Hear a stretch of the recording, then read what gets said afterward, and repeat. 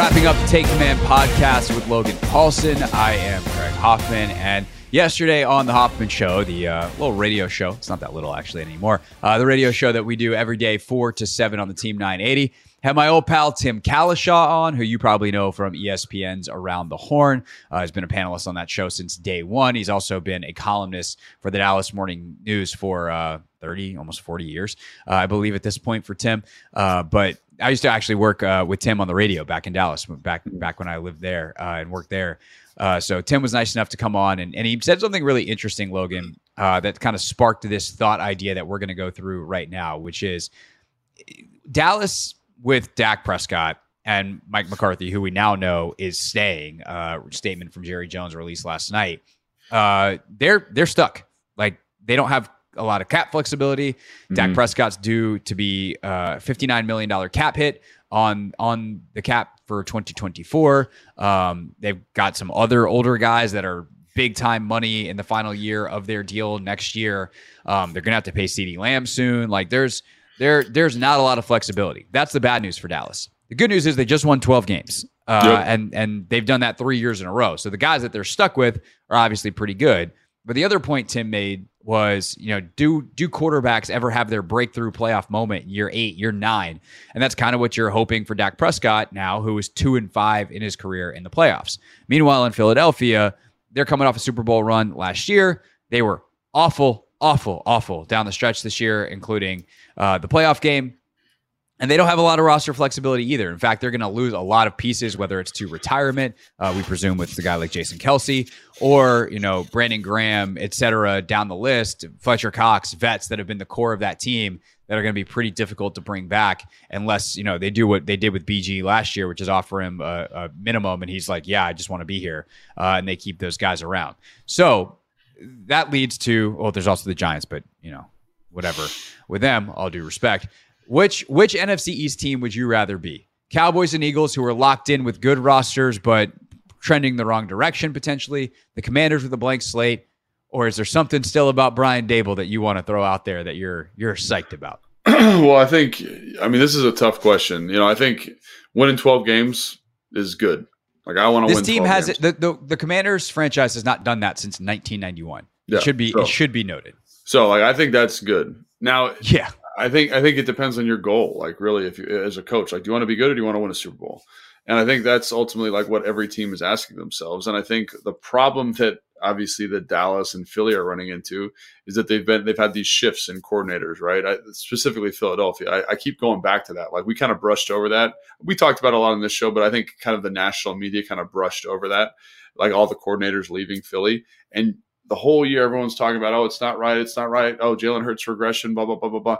Dude, no, the coordinator is completely different. They're running some kind of version of this college half spread, wide bunch.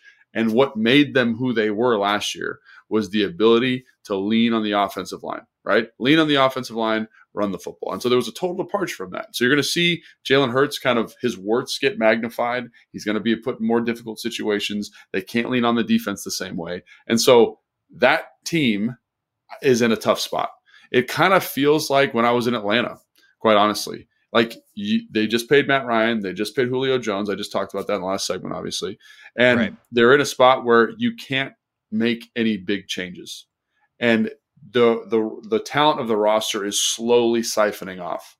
And I think that is a really challenging spot to be what are they going to do with that defense? I don't know what they're going to do. They got to hit on some draft picks. Young guys got to develop. That's every single year, but it feels a little bit more broken than it probably should. Offensively, obviously, Kelsey's retiring. Lane Johnson's not getting any younger. That's going to be a tough deal in a couple of years, right? So, obviously, I think they'll be a fine football team next year. I think they'll be okay. I think Sirianni's a good head coach, but they're in a tough spot. Dallas is in a similar situation. I think Dak Prescott's playing better, so the floor is a little bit higher. But ultimately, do you have enough talent offensively? Do you have enough diversity in your skill position players to win a playoff game? And because, again, you look at the teams that won playoff games, which we did on our last podcast, like Detroit Lions, they got a ton of playmakers, guys that can get the ball, totally change the perspective of the offense, and really dynamic play calling. Say what you want about Green Bay, but kind of same thing with them. Same thing with Houston. Do they have enough? And I will say this year, in the draft, there is an opportunity to draft like a stud receiver, I think about when they're picking, like a really, really good football player. And that would totally change the dynamic of that offense. And maybe that's enough to get you over the hump. But the problem when all that money's tied up in the quarterback spot, if they're not, I'm going to say Joe Burrow maybe, or Tom Brady or Peyton Manning, that guy that is truly a roster elevator. Yeah, like a top 5 guy, not a top 10 guy. It becomes really, really dicey. Like Matt Ryan was coming off an MVP year. Like I don't think anybody, or 2 years prior, like I don't think anybody said he shouldn't have been paid.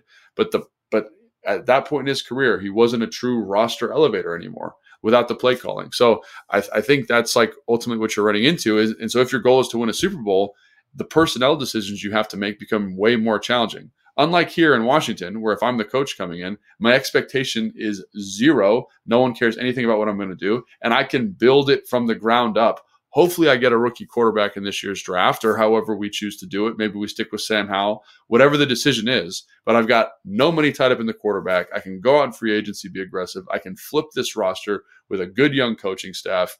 It gives me a little bit more flexibility. And eventually we're going to be in that situation when we got to pay the quarterback. All those issues come up. But if the goal is to win a Super Bowl, part of me is like, it's better to be Washington, part of me, right? And I get that winning 12 games is a huge deal. I want to win games. If I'm a good job, Mike McCarthy, great job. But I go back to like, are they in a spot where Dak Prescott can get them to a Super Bowl? I don't have a good answer for that because he played like an MVP this year, but it wasn't good enough in the playoffs. Well, the problem was he didn't play like that in the playoffs. And, correct. I would rely. Here's how I would answer it. If I'm going to directly, like, who would you rather be for the next 3 years? If I've got to win a Super Bowl, I'd rather be Dallas. Oh, and that includes Philadelphia. Yeah, I would pick Dallas because Dak just had the best year of his career with McCarthy as the play caller. They're keeping that unit together. CD is great and getting better. Like he's near the top of his ascent, but he's not near the top. Like if he plateaus at what he is right now, we got one of the best 5 receivers in football the next 3-4 years. Yes. I'm pretty psyched about that. They need to supplement the running game. They need to get that power 100%. Element back, which is easier than a lot of other things in this league. Like finding a big power back. Again, the running back has been devalued. So there I don't want to say they're a dime a dozen, but like you can find that guy. Yeah. And then the big thing that I thought Tim did a good job of pointing out yesterday with them is like they drafted Mozzie Smith to be this big interior defensive tackle. And he showed up and everyone was like, this is the guy. Lot smaller than I think people in Dallas were sold on him being. So can you beef up that defense? It is a small defense. It is small but mighty. They create a ton of turnovers, and they're obviously going to lose DQ, assuming that he gets a job somewhere as a head coach. But, like, can you find a little bit more size and physicality on defense and revamp your defense a little bit? You're still going to have Micah Parsons. DeMarcus Lawrence is not what he used to be, but he's still good. He's got the final year of his contract left. And I do think that some of their contracts match up okay. Like, there's not a ton of flexibility in this roster, for sure. But, Zach Martin is 34. He's probably on the edge of retirement, maybe another year, but he's only got 1 year remaining. DeMarcus Lawrence, same thing. Like a lot of these contracts that are big are about to expire in time to sign CD to an extension and then maybe add a piece or two. You know, if we're talking about year 2 and 3 of a 3-year window.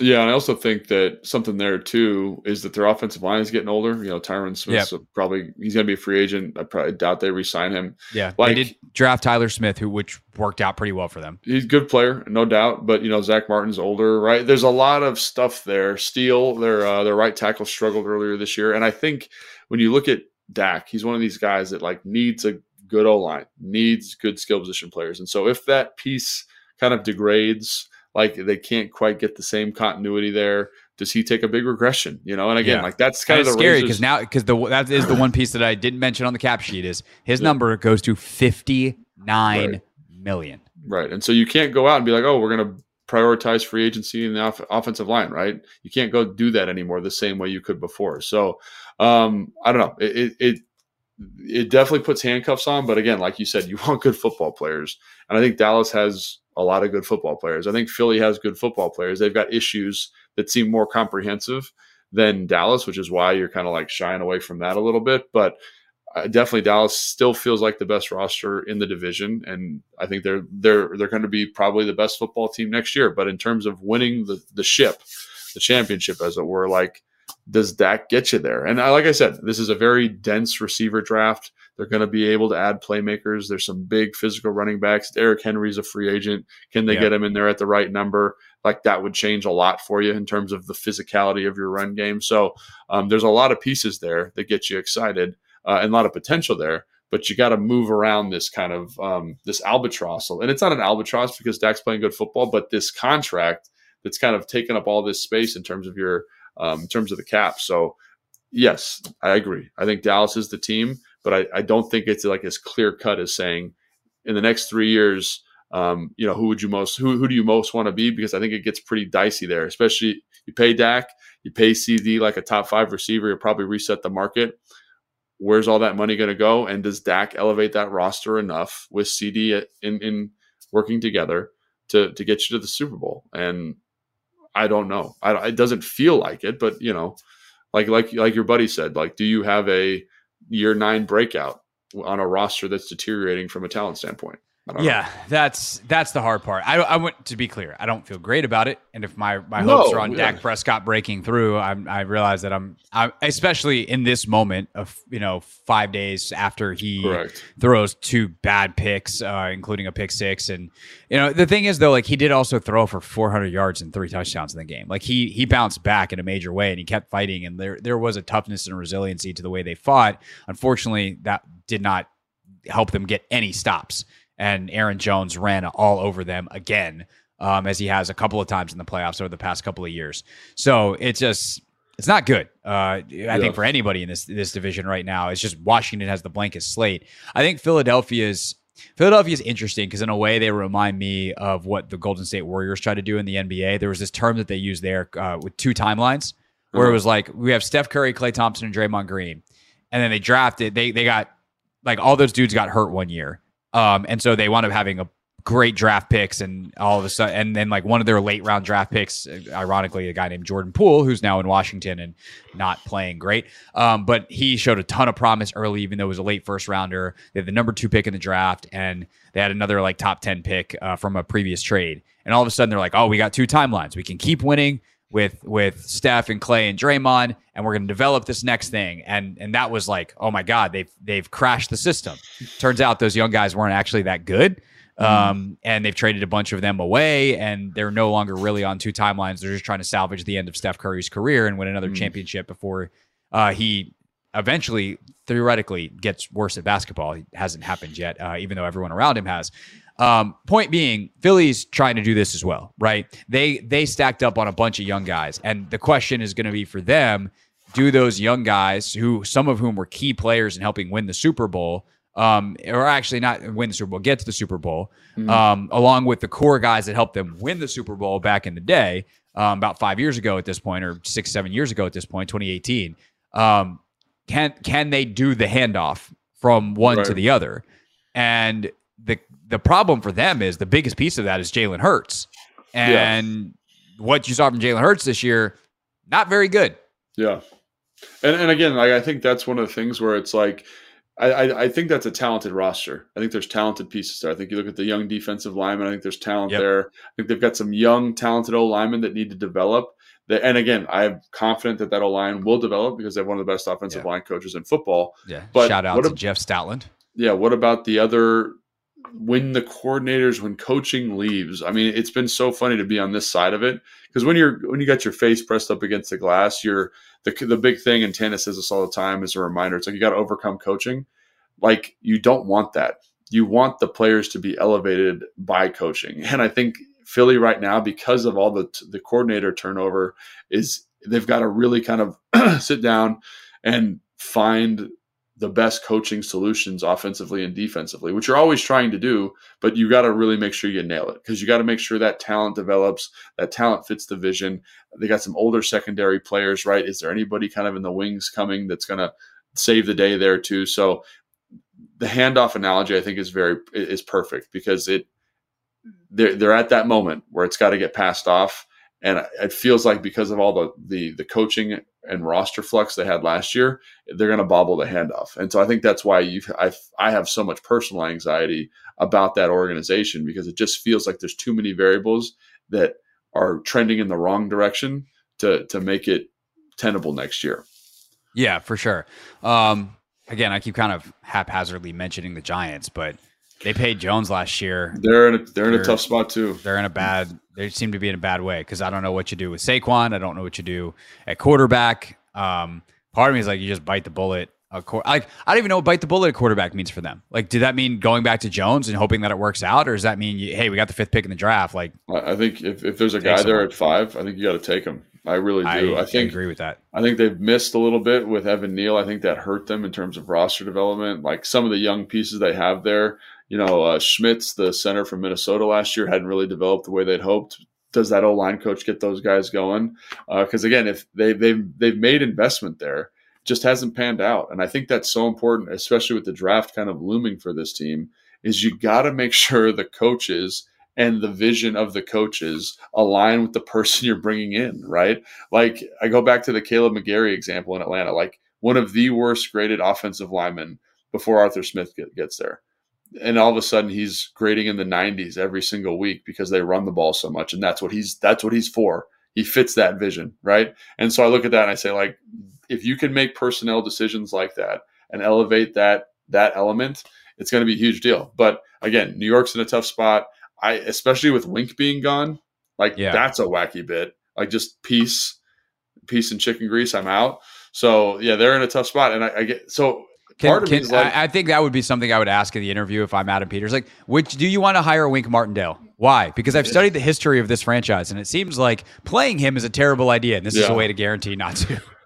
Yeah, and so I think that's a great point. And so for me, it's like this because it's a blank slate, it gives you more opportunity. Now, you could mess it up, no doubt about it. But for sure, I think that because the blank slate element to it, because it's completely clear, the cap space, the draft capital, the new coach, the new vision, everything's going to be the same. Outside of Dallas, it feels like a pretty good spot to be in if you're trying to get something going for 3 or 4 years down the road. Yeah, best chances to win a Super Bowl. It depends on how Jalen rebounds. All of a sudden, Jalen looks like MVP Jalen next year. We're talking about a different thing. By the way, you just had a terrifying thought in my head. What if the Eagles hire Arthur Smith as their OC? That seems like a match. That would be a nightmare. Yeah, it would be terrible, because that's perfect for them. Right. That's perfect. So it shows you how quickly it can change too. Yeah. I just mentioned one hypothetical, and Logan's ready to change his entire answer over our last 20 minutes of discussion. All right. That is the Take Command podcast. Honestly, sometimes that's the Take Command podcast in a nutshell. But that is our show for today. Next week, we're finally, with holidays and travel and the whole deal, theoretically going to be on our off-season schedule. We record Mondays and Wednesdays. It comes out Tuesday, Thursday morning. So then again, with head coach news, we could pop an emergency podcast in your feed upon hiring at any time. So make sure that you are subscribed wherever you are watching or listening right now on YouTube for full episodes at 1067 The Fan. I post clips as well at Craig Hoffman. And do not miss the Hoffman Show at the Team 980, streaming live every day. Also, of course, on your radio and on the free Odyssey app. And if you want that show on demand, we got a podcast for it too. So wherever you're listening right now, if you're listening, then you can subscribe.